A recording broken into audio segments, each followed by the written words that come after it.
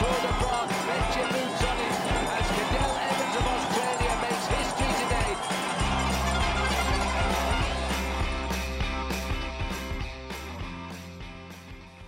G'day and welcome to the Detour podcast. Today, special guest is Amanda Spratt, the Pocket Rocket. Amanda's our highest ranked woman cyclist from the Blue Mountains of New South Wales. She first raced in the elite level as a junior back in 2004, so that's going to give you a little snippet into how old she is. And she's been professional for just on a decade. Amanda, good morning in sunny Italy. Good morning, John. Nice to be here. So you're about to head off today. So when we finish this podcast, which is, we'll blame Dan Jones, the producer, we're 5 minutes late starting, but you're heading off virtually straight away to head to Spain for your first bike race in quite a while. So you must be nervous. Yeah, I think nervous, excited. I tried to pack my suitcase last night and realised that I have no idea what to pack anymore. I think it's been almost 6 months since I've had to pretty much move anywhere or go to a race. So it feels really strange, but I'm sure once we're there, it's going to feel normal as well. But definitely just excited. It's been the longest period I think I've been in one place since I was probably at school. So I've just been training and finally ready to be back with the team and racing. That's what I love to do. Yeah, so you're up in northern Italy. What's the weather been like just of late? Yeah, so I was in in Livigno training at altitude. So the temperature there was sort of mid-20s, but it's definitely been creeping up in the last period. We're getting into the 30s now, and I just checked the weather. We're going to Pamplona is the first 2 races in the Basque Country, and then closer to Bilbao, and I think it's going to be sort of 34, 35. So definitely hitting summer now. So Pamplona, you're not chasing or running from any bulls or anything? I hope not. I feel like I'd come off worse in that one. So what are the races you're heading down there for? So there's 3 races. So there's it's called the Navarra Women's Elite Classics. So there's 2 of those on Thursday, Friday, and then Durango one-day race on Sunday. So they're not World Tour races. Our World Tour calendar starts with Strade Bianche on August 1st, but it's going to be a World Tour field almost. I think 7 of the 8 World Tour teams are going to be on the start line. Everyone's just itching to sort of get a race in before we start the World Tour again. So it's going to be a really quality field, and it's just going to be so interesting to see how everyone's going after such a long period off. Yeah, look, everyone's waiting with bated breath, as they say, back here in Australia as well, because, of course, we haven't had any racing either with our challenges, especially if you're from down Victoria, where I am. We've become the Mexicans of Australia. Luckily, yes. I'm out of Mexico. I'm in Geelong, so I had to travel. This weekend I'm up at Lakes Entrance, which is a lovely spot, but I had to drive through Mexico to get to Lakes Entrance, but got through okay. Oh, gosh, Now I'm going to introduce our sponsors, because without them there's no show, and they're great sponsors, and all 3 of them have got some connection with you, so it's interesting. So first of all, we've got Bike Exchange, who are the world marketplace for bikes. They've been a wonderful partner of cycling. They've been a sponsor of your women's team. I've seen you guys racing with Bike Exchange on your jerseys. And we say, if you do your research, read up the latest on the 2020 bike or tech releases, and browse the Bike Exchange blog. They are, the world marketplace for bikes, a great sponsor. And I'm sure you've got plenty of friends who have jumped on, bought bikes through Bike Exchange, especially at the moment when it's hard to get a bike in a bike shop in Australia because there's a shortage. Yeah, exactly. And it's such an easy way to jump on and search, and it's worldwide, so you can see what's near you and what's affordable, and it's a super way to be able to get hold of a bike. Yeah, in 8 countries around the world. And, of course, Let's Go Motorhomes. So get out and explore your backyard, hire a Let's Go motorhome or camper van for your next great escape, and take your bikes along for the adventure. Also, Andrew at Let's Go asked me to ask you a question. He said, if you had a Let's Go motorhome, so there might be someone In the offer, I don't know, in the offing. Maybe. But, where would you go with the Let's Go motorhome? I think I probably should say through the Blue Mountains, where I'm from. But I think I have this like a bucket list wish, I think, is to have a motorhome, Let's Go motorhome, and to travel around Australia. But for sure, I'd love to just travel the whole way up the East Coast from bottom to top with a motorhome. That would be my ideal. But it is like when I retire, it would be a bucket list thing to just travel around Australia for 3-6 months, however long it takes, and just explore our beautiful country. Well, I mean, by the fact that you had your first race back in 2004 shows you've been racing for a long while. Is retirement, and I'm not pushing you to this because your form has just been getting better and better over the last few years, and you're in the form of your life. So I'm not. But is it something that you have set a date for or anything?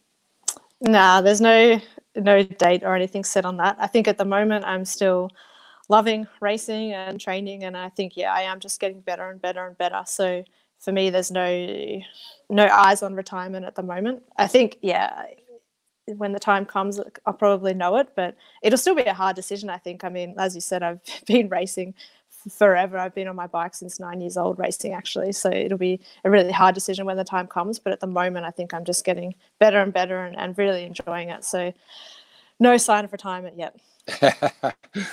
And our other sponsor is Lexus of Blackburn, who you do know very well. They've been great sponsors of cycling, and you personally. So they always help you out with a lovely Lexus when you're down in Melbourne for in the summer series. But the Moore family, Andrew, Sarah, Bethany, and Tim, you've met them all, of course, and they're wonderful partners in all of our cycling. Yeah, I'm really grateful for the support of Andrew at Lexus and the whole company. And I think they're really also supporting women's cycling as well with the Sun Tour and the Bay Crits. So I think the investment and the support they're showing for women's cycling makes me pretty proud as well.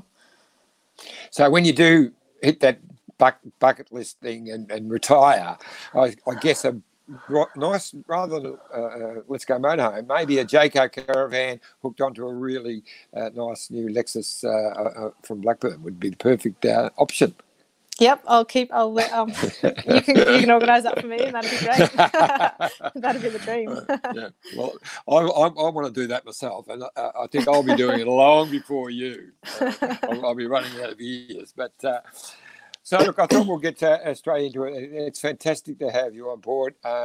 You've been a great supporter of my Bay Classic over the years. How many years have you done? You've only missed one, I think, in the last 10 years. Yeah, I was trying to work this out. I think I've missed one because I was injured, so I actually couldn't be there. But apart from that, I think I've done every single year since 2000 and is it either 2003 or 2004 or wow. I'm not sure. So I think it's about 15 or 16 now. But I love it. Such a good way to start the year. I haven't missed any in that time, but anyway, so obviously 2020 has been a strange year. How have you handled the season hiatus so far? It's been a challenge, I think in the start, like we came to Europe and then we were training and there were sort of murmurs of races getting cancelled and then the first couple were cancelled and it was like, okay, it'll be a few weeks before we're racing again. And you sort of looked ahead and my firm focus was on the Ardennes. So that period wasn't too hard. And then, our team was one of the first actually to say that even if the race is on, we're not going to go, we're going to prioritise your health. So actually I'm really grateful that our team was quite quick in making that decision.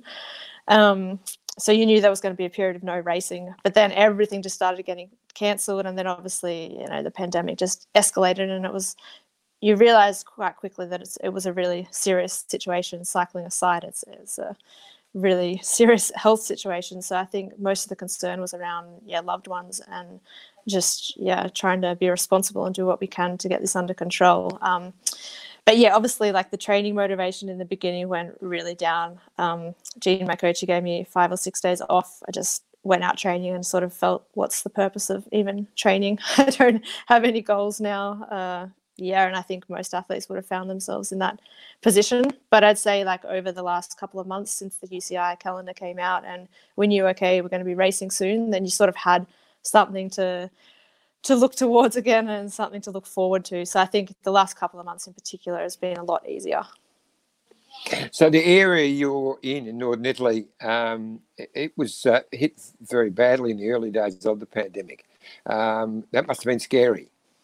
Yeah, so I was in, it was right before Strada, I think it was, so I was in Northern Italy, and then, yeah, I made a decision to come to Switzerland, where I also have a base here with my partner. So I was in Switzerland for most of the time when there was actually the lockdown, which was, yeah, fortunate for my training. I could still go outside, but certainly, like, yeah, it was quite scary just hearing from people who were in Italy and the lockdowns that were happening, and certainly the death toll just kept rising. And I think, yeah, it was a really hard time for everyone. And I think, yeah, if someone told you at the beginning of the year that this is how 2020 was going to play out, it just would have seemed crazy. But yeah, I mean, I think in the end, yeah, I think the lockdown was really hard for everyone, but I think now everyone's come out of it with a new appreciation, that's for sure, for being able to be outside and still acting really responsibly as well. So have you picked up any new skills in your period of lockdown? I know a lot of the cyclists have taken up bread making. So what's your new skill? I'm not sure if doing puzzles is a new skill. I was following the sort of sourdough bread making. I did think about getting a starter and then quickly threw that out the window. But I was enjoying just cooking and using my oven a lot. I really love cooking with an oven. And then I went to altitude in Livigno and didn't have an oven, so that was a bit sad. But yeah, I can't say there weren't too many new skills. But yeah, I have a very handy collection of 1,000-piece puzzles that I completed at a past date, so I don't know what I'm actually going to do with all of them, but yeah, that was my little hobby during the time. But has this break made you reevaluate what's important to you and change your perspective on anything? Yeah, I think it's just, yeah, obviously like cycling is my job and cycling is my life, but you also realize that, yeah, when something like this happens, you realize that there are other things like, I think you know it, but it also makes you realize what's also important. And you think about, I spend 10 months of the year over in Europe, and my family are all in Australia. And certainly once like Australia put the travel bans in place, and it's really hard, I think now almost impossible to get back to Australia on an economy class ticket. So you sort of realize how far away you are at times, and some of your support network is there. So that's sort of been hard at times, and wondering how they're going and wanting to support. So yeah, I think it's just made me realize, yeah, that a bit more as well. It's going to be, I'll slot this one in now because you brought it up. Getting back this summer is not going to be easy. I know I talk to Stewie all the time about how, because the Tour Down Under is the first big race that he'll be working his first Tour Down Under. He's pretty confident that they'll be able to charter flights and all that, but you guys need to get back before that for even more important races like the Bay Crits and the Nationals, of course, which is very important to you. You're a defending champ. So how do you think that's all going to pan out?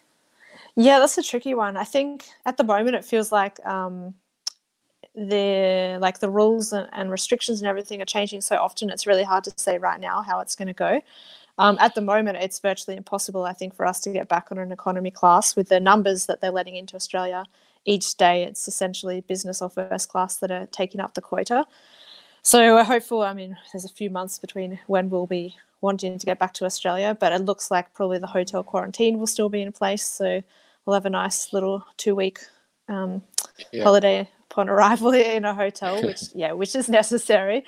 But hopefully that can all go smoothly and we can be there for the Aussie summer. And yeah, hopefully everything's improving by then and the Aussie summer can also happen. Yes, let's hope. We've all got our fingers and toes crossed on that one. Do you feel at the crisis that through that you see more strength and resilience coming to the front from the teammates and friends?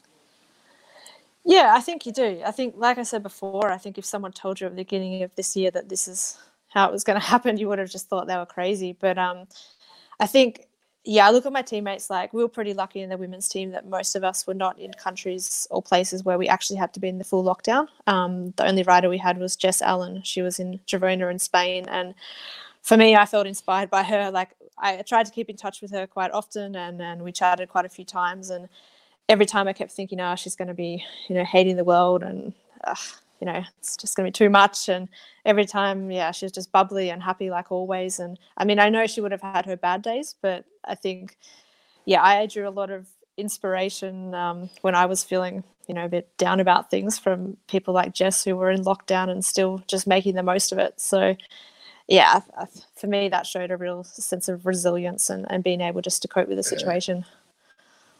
So how has that bond between you and your teammates gone through that period? That's been good, actually. We've, early in the piece, we had a few more like Zoom catch-up, coffee, whatever you want to call it, meetings, just talking shit with each other. And as the racing's come closer, we've started to have more, I guess, sort of team meetings with our DSs, Alejandro and Martin as well. But yeah, we also have like a WhatsApp group with the entire team on it, which has been great. There's been, certainly in the early days when it was quite hard, there was just a lot of jokes on there and just funny things that make you laugh. Like not always a lot of serious talk. I think, we also have a lot of fun off the bike. So it was just fun to get stuff like that and just have a good laugh in what is actually a really serious time. So I think I had this question further down, but you've led to it there. Who are the real jokers in the team? I think Roy, from Sarah Roy. She's probably the one that makes me laugh the most. It's just, yeah, she has some pretty ridiculous stories and can tell you about how she ate an omelette and have you laughing. Yeah, so it seems like a normal story. I think if I told the same story, you just stare blankly at me. But when she tells it, you can't help but smile. And yeah, certainly Jess. I mean, I had a message from Jess yesterday. She went and tried to do a 5-hour ride, which ended up being 7 hours. And I don't know, she was basically in the middle of nowhere and lost and somehow got home. And yeah, we're all just laughing about it. So I think, yeah, between those two, it's always a good time in the team, and you always find yourself laughing. So there's been a lot of focus on mental health in recent times. It's coming before. I know of 3 young, same year as my young grandson at school, three youngsters around 17 who committed suicide in this year, which is absolutely unbelievable. It is. And how do you feel? But with cycling, with being this time in lockdown, how people seem to handle that extra pressure? I think in general, good. Like I said before, I know for sure people were having bad days. I think with our team, they really prioritised the mental health and offered that support from the very start, and also were checking in on people to make sure everything's going okay, particularly the people who were really in that lockdown. But I think, it wasn't an easy situation for anyone. And I think, some people have partners or, they're in lockdown with those people, but there are other people that were by themselves essentially for I don't know how long the lockdown was in the end, 8-10 weeks, just with their own company almost. So I think they were the people that were sort of causing the most worry. But I think for the most part, I think everyone managed to get through it pretty well. So, of course, now that there's a goal and some racing, that's going to help everyone, of course. Now, a lot of the training and racing you've been doing has been online. And how have you found Zwift? I hear you're becoming addicted. Eh? I know. Well, I didn't. Yeah, I've been supported by Zwift for a while, but I hadn't really gotten into it yet. And then obviously with the lockdown and like I said, I wasn't actually in a country where I was required to stay inside, but I found myself getting on Zwift and then doing a few more Zwift rides, and then all of a sudden I was riding on Zwift when it was sunny outside, questioning myself, just thinking I'm totally crazy. And yeah, during the lockdown, we also had a team ride every week, just with the team. So we had like the staff on there, some of the riders came on. So for me, it surprised me actually the social aspect of Zwift, and it was just really a way to feel connected when everyone's all in different places and you can all just get on there and try to smash your coach or your DS or try to keep up with the guys. It was just a really fun way to stay connected, I think. And I've done one race now on Zwift, and it was one for Scott Sports, a multidiscipline race with the triathletes, mountain bikers, and road riders. And I swear, I think it's the hardest race I've ever done. It was harder than any World Tour race, but it's a short race. It was 30 minutes, but it was just, we all said, okay, we'll have a neutral lap, and then we started, and it definitely wasn't neutral. Everyone was just so all this like competitive energy just built up over so much time, and then we were finally allowed to unleash it. And oh gosh, I think I'm still recovering. Now, the Olympics with I know they're very important to you, and the season's about to start. The Olympics have been moved to next year.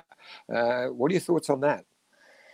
I think it's the right decision. It's definitely a good decision. I think there's no way it could have been held this year with the current world health situation. It's just not possible. I think, the only decision was to move it to next year, and I'm really hopeful that by that point we can have a vaccine and that it will be safe to hold the games. And I think once the decision was made, it was more a sense of relief. Okay, like we know for sure now that it's going to be next year, not this year. And whilst it was disappointing, like obviously all the preparation and the eyes were on this year, I think, it's just nice that we still have it. It hasn't been cancelled entirely. They've postponed it. So it's next year, and that's what I can go and train towards now.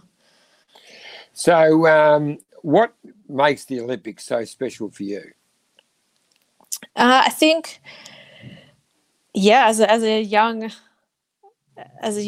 girl, you always dreamt or watched the Olympics on TV, and you always dreamt of maybe one day being able to go there and compete. I think it's the ultimate goal as an athlete to be able to get there. And certainly as a young kid growing up, everyone's talking about the Olympics.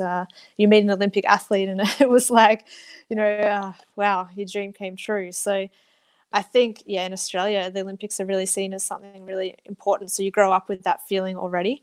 And then it's just a chance. Any chance I have to wear the green and golden is an amazing opportunity. And I'm so proud that I've been to 2 already, and hopefully I can make it 3 next year. But it's just, I think, the fact that you have all sports coming together and everyone has this sort of same goal to win Olympic gold for their country. And it's just sort of this intense but a really cool atmosphere to be involved with. Who's the most famous person that you bumped into at the Olympics? Gosh, it's like a hard one. I think a lot of the most famous athletes, they don't end up staying in the village because they'll just get people asking them for autographs all the time. I remember in London, I think the Prince William, I think, was there, and that was a bit like not at all a royal family. But this was still felt a bit like, oh my gosh. But for the most part, it's just amazing to see all the different athletes from all different sports. And I'm not a very tall person, so I normally feel like a complete small, like it's almost funny to try and get photos or see yourself next to like a basketballer or something and just be amazed that they're literally like twice your size. It's just incredible. I mean, I was lucky enough to go to a games back in '72, and everyone stayed in the village then. You weren't allowed to go out and stay outside, so I found it fantastic. And the atmosphere in the village at breakfast when everyone's bumping each other out of the way, I found really brilliant. Yeah, it's incredible, isn't it? In the dining hall with all different sports, and it's like the size of a football field almost, or more than that for just the dining hall. Yeah, exactly. And I suppose the Olympics and the World Championships are very different in that you're racing at the top level of your sport, but you're not racing with your normal teammates. You're racing as a national team, and it's a very different scenario. Yeah, it's definitely really strange. And I think, I'm teammates with Annemiek van Vlueten, the current world champion. So a lot of the time in races, we're working off each other and trying to get the best result, or I'm really working hard for her to get the result. And then all of a sudden we swap over to the World Championships for one race, essentially one race in an entire season where competitors, not teammates. So that could be a bit strange. You kind of think it goes both ways. Like I do think I know more about the way, for example, that she might operate and on the other hand, she probably thinks she knows more about me. So it does have its advantages. But yeah, it's certainly a strange feeling. But I do love it. I love the fact that then you can all come together as an Australian team, and all the Aussies from all the different trade teams come together. And it almost feels a bit like coming home as well. And it just has that really nice feeling all of a sudden to be just with your Australian teammates. So, in the World Championships, like the last two editions, you have rode brilliantly with the second and third placings.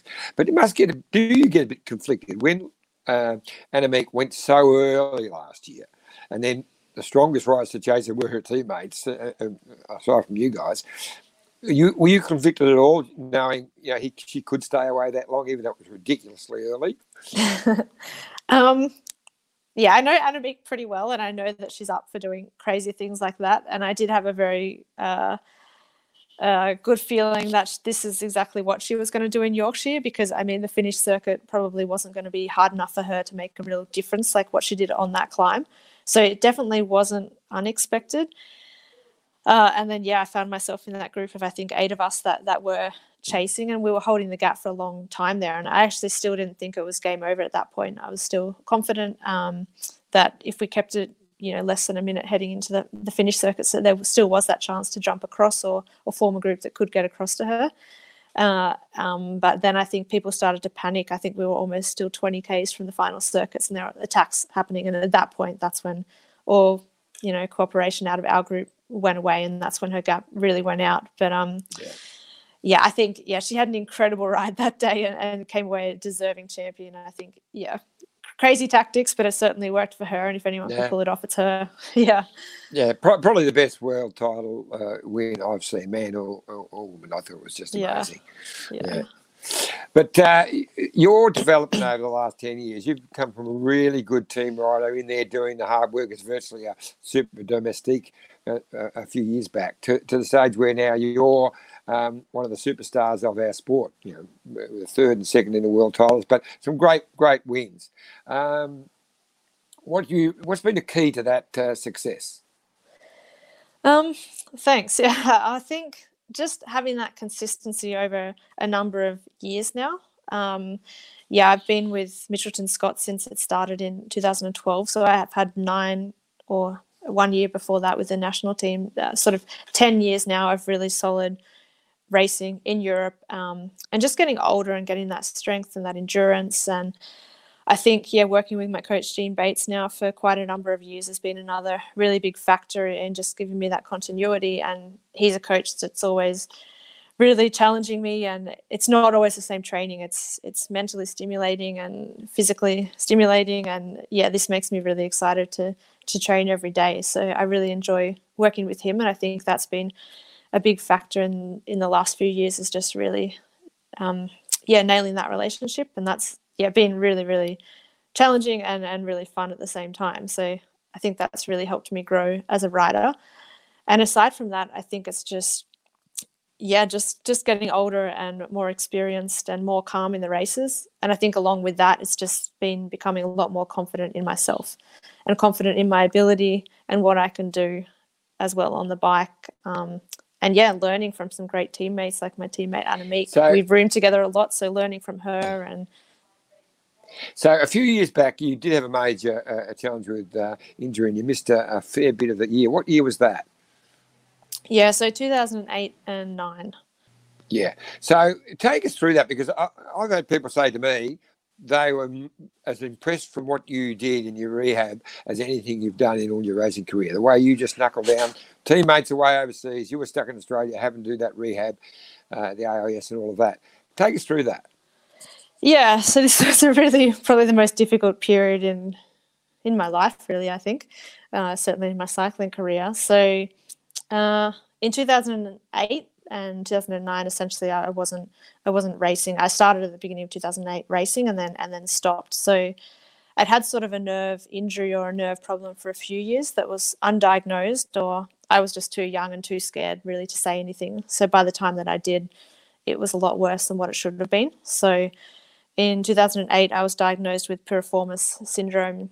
So my nerve wasn't going through the muscle. It was just attached to it from chronic scar tissue from the pain that I was just going through all the time. It eventually just detached, and I basically had, really bad. I couldn't feel my leg. It got to the point where I was on a ditch on the side of the road in France, and I couldn't ride, literally couldn't turn another pedal stroke. And at that point, they sent me back to Australia, to the Australian Institute of Sport, and essentially I lived there for over a year. I had surgery and then rehabbed, living in Canberra with an amazing team like Greg Lovell, Dr. Craig Purdon, physio. Yeah, I just had an amazing group around me that were really supporting me to get back. But it started, I could do 5 minutes again on the bike, and slowly I could start to do a bit more riding. But I think in the end I had over 6 months where I couldn't be on a bike, but I was trying to do all different things where I wasn't, sitting, I guess, was the real big issue. And I also lost so much muscle, so it was just trying to get that back. And I got to the point where I could ride again, but every time I rode, I still had this really, really bad chronic pain. And so, my brain, I had so much pain for so long that my brain associated cycling only with this really bad pain. So in the end, it took Laura Mosley, a pain expert, coming in and working with me to go through sort of how to retrain my brain. So that was a really big factor in my rehab, was how to change the way my brain thought of cycling. So, that worked. It was a really long road back. And the first couple of seasons, I still had quite a bit of pain, but I knew I could manage it well.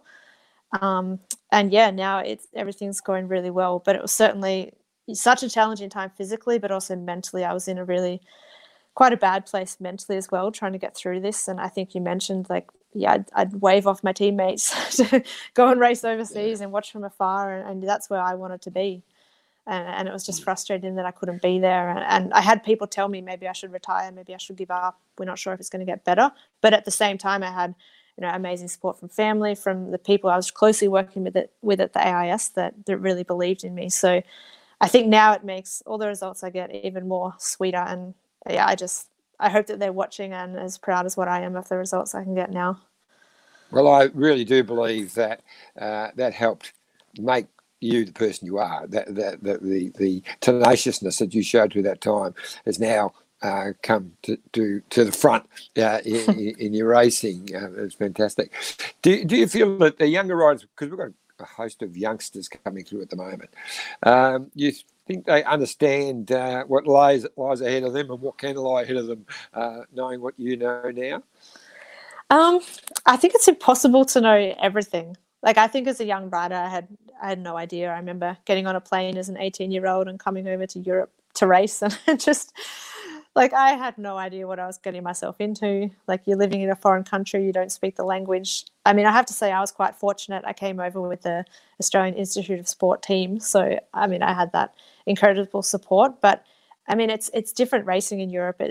You're racing with 120, 130 or more riders, and you're trying to figure out how to race, and you're trying to figure out how to live in a foreign country. So I think I'm a little bit sad that, well, not a little bit, very sad that there's not sort of that Australian women's road team anymore, which I had the support when I came over. But I think what's important for young riders to understand is that that's not the only way. I think you look at riders like Sarah Roy or Chloe Hosking that came over and made a name for themselves without that pathway. So I think that's something that's really important as well, to understand that it may be harder now, but there's still definitely a way to get over here. And I think, a lot of us who are here and are experienced are more than happy to share our knowledge or give a hand when we can. So we touched on Annemiek a few minutes ago, but how important to the Michelin Scott team is Annemiek? Yeah, I think she's been really important to the team, and I can say, to me personally and in my development, I think she's been here for, I think this is her fifth year now on the team, and I can say that I've learned so much from her in that time, and probably particularly the last 2-3 years, I've really seen a lot more, or we've become a lot closer, and we room together a lot of the bigger races like the Giro, for example. So I get to see firsthand exactly what it takes to prepare and to win a race like that. So she's quite generous with her knowledge as well. You can always ask her a question, and I think just having such a champion like that on the team, you can't help but admire it and want to learn from her. And I think she has lifted the level overall of the team. So on the flip side of that, how do you feel that you've helped her develop as a rider? Many ways. No. You're going to be flippant here, but I'm sure she has learned from you, because you don't come much more determined than you, Spratty. Yeah, no, I think it probably has gone both ways. I know, I think tactically sometimes, she asks me or looks to me in races to know what to do. So I think, I can often give her advice around that. And like I said before, we do room together a lot. I'm always on her to do a bit more stretching when she can, because neither of us are A+ students at stretching. So I think, we always try to motivate each other, and also just share some knowledge. If we find something, oh, hey, have you heard about this? Then, we'll talk to each other about it, or share an opinion. So I think, it goes both ways for sure. So we're going to take a little break. And when we return, it's all about the challenges ahead. Eyes on Bikes help grow small businesses. We are the world's #1 bike marketplace, where buyers and sellers are brought together in a place where a bike is never just a bike. Bike Exchange, where the world buys, sells, learns, and rides. So, Spratty, the season's only days away. We touched earlier, but what's your plan in these early races? Is it something you think you could get straight up into the on the podium in one of these? Yeah, like I said, it's going to be interesting. It's almost 6 months between races for me, so there's so much unknown, as there is with everyone. But I do know that throughout this whole period of no racing, I've been able to keep quite a good level.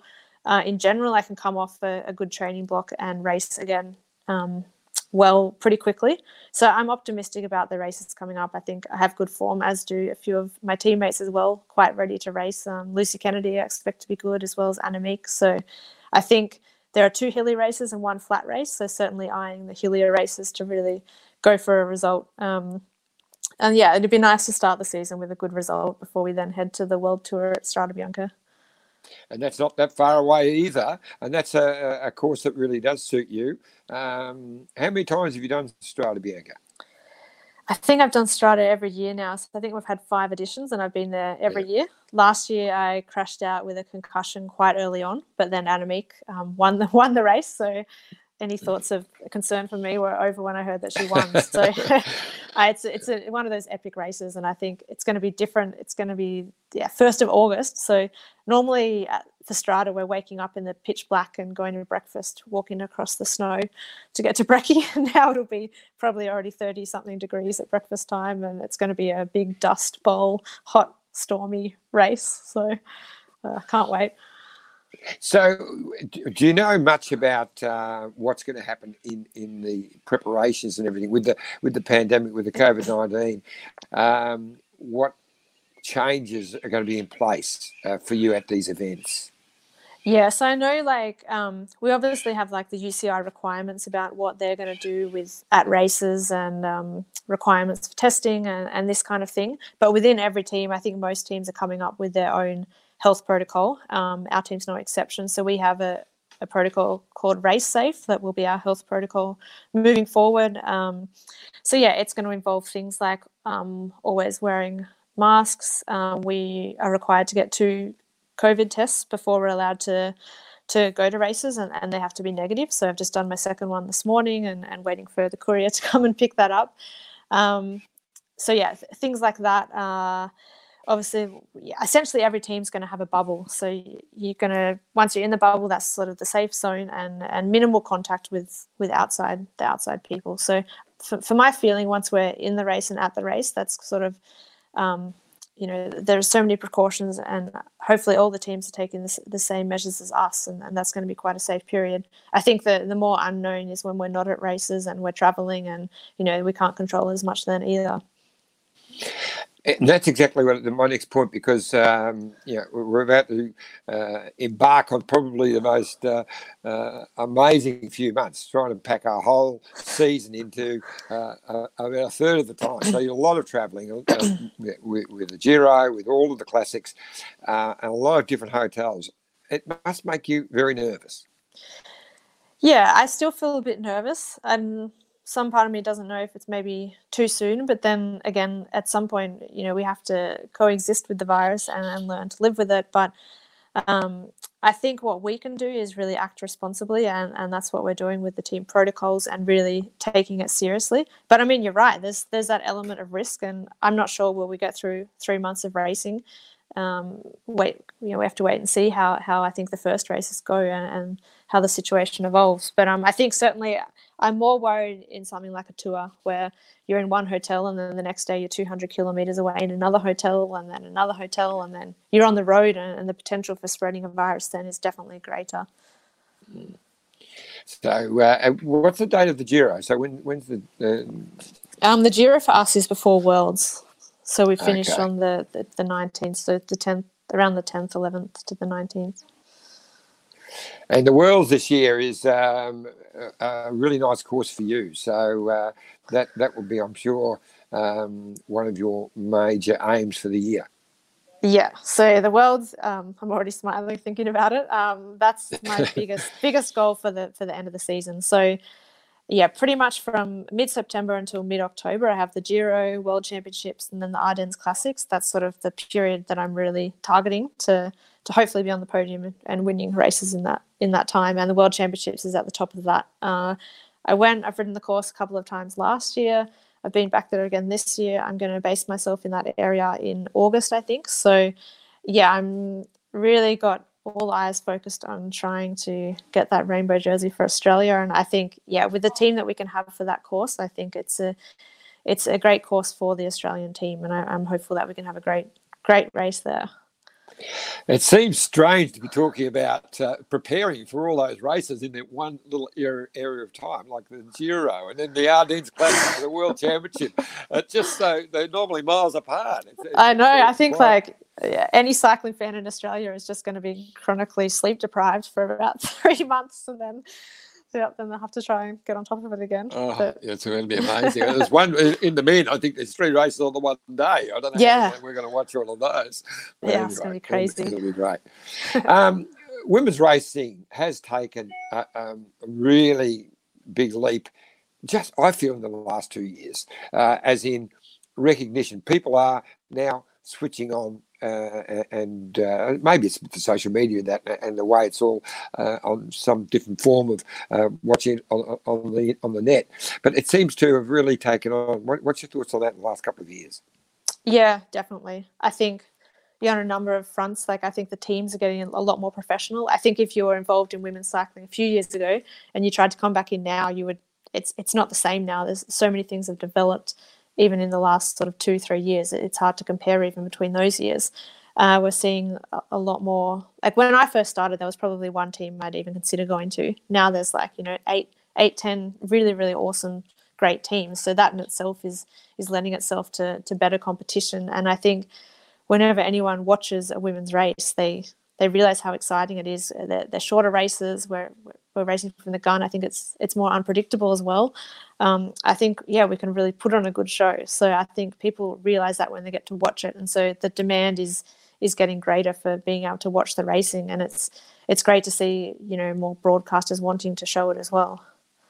And I think you nailed it in that last part, because the women's racing has become fantastic to watch because it's been very aggressive. And the earlier days where it used to be, just a bunch riding, at a set tempo sort of thing. Whereas now it's fantastic racing. But still, you guys have got a long way, or you gals have got a long way to catch up to the guys in the prize money and the parity. I mean, I think it shouldn't be equal prize money at the moment, but it should be a lot better than what it is. Can you see a time in the near future where that can get closer and closer together? I hope so. I don't know if parity is going to happen in my lifetime, but it's certainly on the up. And I think, as I said before, I think we're taking it a lot more seriously now, and you can see that even with the teams and the team structures. And I think more sponsors are becoming interested in women's cycling as well. You can see that with a number of teams. So that's really important, that people want to support women's cycling. And yeah, there are more and more races now as well that are giving that equal prize money, which is great. But for me, yeah, the biggest step is just getting more women cycling on TV so people can see it, and then people realise the return on investment if they do invest in women's cycling as well. Well, the Bay Crits was the first race to make equal prize money for the ladies and the guys. So there you go. Another reason I love the Bay Crits. Lex the Blackburn, great Bay Crits. Give them another mention. Women's Tour de France. I mean, there was a women's Tour de France back in the 80s. And it was fantastic. And they rode at the same time as the men's Tour de France. They rode, most of the same days, a little bit shorter stages. It seemed like it was going to just keep going, but it just completely fell away. Can you see a time when it comes back?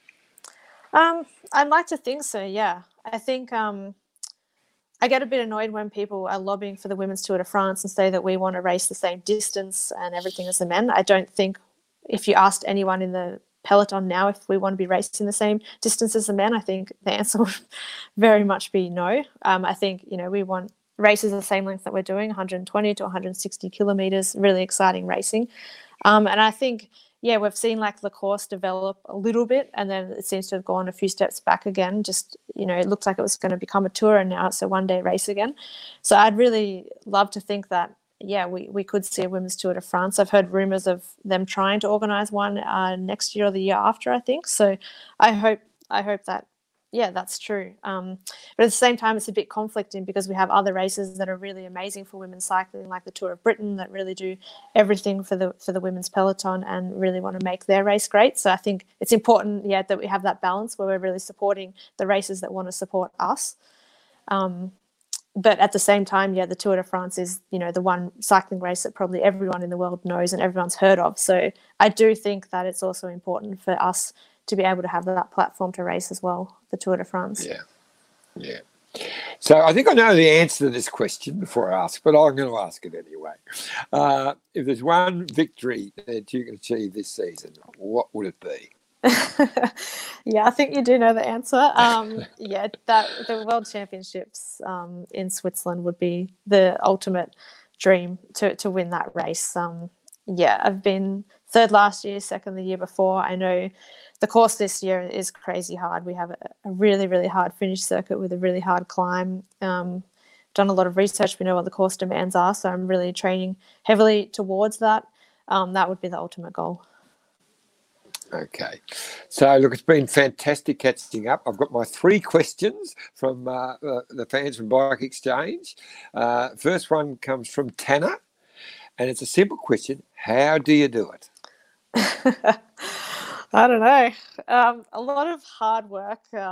Look, I think I couldn't have this lifestyle or do this if number one, I didn't enjoy it and I wasn't passionate about it. So I think that's what enables me to do it, is that I love cycling. I love everything about it. I've been on the bike since I was 9 racing. I've been essentially living in Europe since I was 18. So for me, I love it. I have a lot of passion. I love just sitting on the couch and watching a bike race. I don't have to be out there cycling myself. So I think that's how I'm able to do it. I just love having goals and going towards them and working together with my team as well. That's what makes it exciting and fun for me.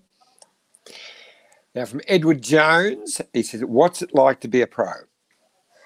It's a lot of hard work to be a pro. I think some people sometimes think we're just on a European vacation over here, but it's certainly, there's a lot of hard work and a lot of training hours that go into it. But it's also really enjoyable to be a pro and to be in this supportive environment like Mitchelton Scott. We're really supported. We have a great team. And for me, it's just fun to be a part of a team that's all working together towards one goal. And that's something I really love about pro cycling, is just, being in that group of really, everyone's really motivated to achieve something. And you really feel that when you're on the start line or in a race. Yeah.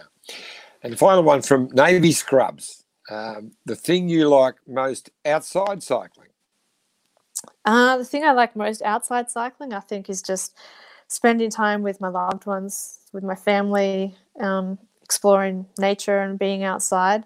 If I'm not, I really enjoy just hiking and being out in the nature and just appreciating where I am. Like, I think it's amazing that I get to spend so much time here. I'm the same in Australia. I love going back. I'm from the Blue Mountains, so I love just being able to appreciate where I live or the opportunities that this life gives me. So that's really important to me. So, Amanda, it's been absolutely brilliant talking with you, as always. I hope you have a great year. We'll be really looking forward to that world title, but all of the races coming up. Looking forward to catching up back in Oz this summer. Unfortunately, this is the first July that I've been in Australia for 22 years, so I'm not enjoying that at all, I can tell you. And Winter. I'd love to be able to. Yes. But I'm on the bike, back on the bike myself. I might need to find one of those special coaches you talked about to help me with the pain that I'm feeling in my cycling at the moment. But Don't give up. Absolutely. Yeah, it's been wonderful talking with you. Have a great season and be safe. Yeah, thanks, John. Awesome to be here.